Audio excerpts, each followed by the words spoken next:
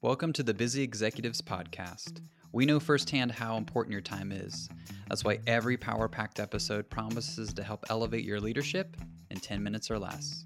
Each week, I offer practical coaching, development tools, and conversations with world changers to help you boost your engagement so you can optimize your front line and bottom line.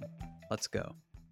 All right, welcome back to the Busy Executives Podcast. I'm Michael Wilson, and my guest today is Ken Rusk. And Ken has written an amazing book. We're going to dive into your background a little bit, Ken. But I just love the fact that you focus on blue-collar workers. You focus on shovel and dirt, and really making a difference in the lives of professionals and helping them kind of overcome some of the hurdles that you faced right at the beginning of your career, and help them build on success. So, Ken, welcome to today's broadcast. Well, thanks, Michael. Thanks for having me. I really appreciate it. Yeah. Ken, I've gotten to do a little bit of research on you. I have the book for those who are just listening and not watching. I've got Ken's book, Blue Collar Cash, that I'm flashing here. But, give the listeners just a little bit of your story. Let us know a little bit more about you and what really brought you to writing your book and sharing your story as you have today. Well, again, thank you for having me. It's interesting because when I was 15, I remember that my high school shared a fence with an industrial park. And after school, we would cut through that fence and go through the industrial park on our way to the carryout and just hang out after school and doing what kids did. And I just remember there was always this energy in this industrial park. There's people moving around, there's equipment moving around, there's lots of energy, a lot of things going on. And I was 15 and I needed a job like anybody else. I wanted to take my girlfriend out for pizza or buy my first used car or whatever, So yeah, I remember going to one of these buildings. I knew someone that worked there and I said, "Hey, what do you guys do here?" And they're like, "Well, we're basically ditch diggers. That's what we do. We fix, smelly, old, rotten, damp basements. Okay. And we clean them up and we dig a lot of ditches to get the water away from them and whatever." And I said, "You know what? I can do that. I need money like anybody else does. I need my first job." So I decided to do that. And it was my first full-time job. So in the summertime, I would do that. And then in the wintertime, when I was back in high school, I would work in the office and kind of learn the front half of the business. So, at 18, you're supposed to think about college or whatever you're going to do. And I decided that, they needed help because they wanted to open and expand their businesses from Cleveland to Chicago and Columbus and Cincinnati and Indianapolis and all that. So I spent the next 3 or 4 years living out of a suitcase, opening up franchises from scratch. Like, I'd go into a city and build out the interior and get all that done, and then hire the people, start the business, and then move on to the next one. So that was a pretty cool kind of college-like start for me in learning how to open businesses. And then 3 or 4 years after doing that, got tired of living out of a suitcase, and we opened up our first company, our own company here in Ohio, and started with 6 people. And that was 36 or 7 years ago. And I think we have 200 people now. So it's been a heck of a ride.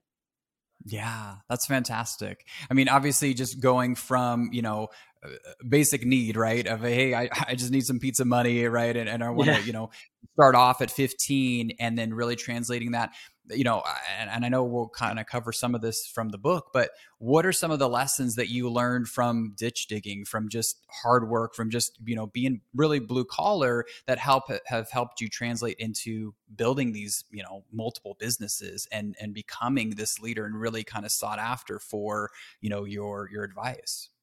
The beautiful thing about working with your hands, and to this day, of the 167 million people that are fully employed in the United States, about half of them do that.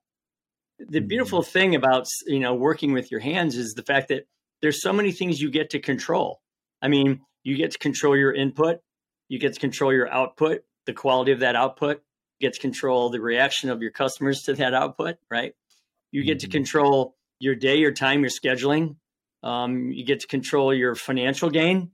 And you just don't always get that when you're on the 15th floor in some cubicle in some office building trying to figure out where you fit in the world, So there's lots of amazing things about the blue collar work, not the least of which is at the end of the day, you get to stand back and lean on your shovel or your saw or your welder or whatever it might be. And you say, I built that. I mean, I created that will stand the test of time. And I was able to do a lot of that. I had landscaping jobs, and I had jobs where, we built these amazing landscapes and these awesome things. And those things are still around today. I can drive to them now and still see them. And, helping people have healthy homes and, go from kids who had allergies to, getting off their meds because there's no more mold in the basement and the basement's usable. And now they play down there and do those kinds of things. That's valuable work. And, in addition to having that, being able to, like I said, control all the parts of your day, there's just a magic to that. And, for some reason that's gotten stigmatized in the last 10 or 20 years. And I don't get it. None of my friends who are blue collar entrepreneurs get that, but I guess it's just the way it is. Yeah. Maybe you can speak to that a little bit, because you've obviously probably seen that as just a trend, and even probably in the workforce in general, or maybe even folks that, you've hired or look to hire, where there's sort of this undercurrent of, hey, if you don't have a college degree or if you haven't checked these boxes, then you're really not ready to work. And your story, obviously, and I would say even just through your book, is a different narrative, that there is a different path, that you can actually do that through, what would people would call, blue collar work, but really through that hard work and that experiential work. Is that correct?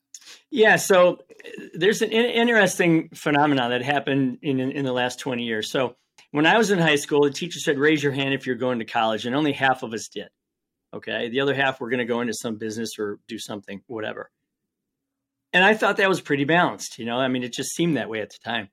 Mm-hmm. Well, then, they took shop class out of high schools. And, shop class was a place where you could walk down the hallway and you could see someone changing a transmission on a Mustang, or you could see somebody wiring an outlet, or someone doing someone's hair or nails, or baking something, or welding an outlet, or working a wood lathe.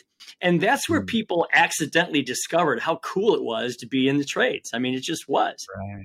Unless your father was a carpenter or your mother was a hairdresser, you didn't really get exposed to that, right? So it was a place where you could accidentally, again, discover how cool that was. So you have that situation. They took those rooms out, they put computers in there. And obviously we need to learn computers. I get that. But why did it have to be one or the other, right?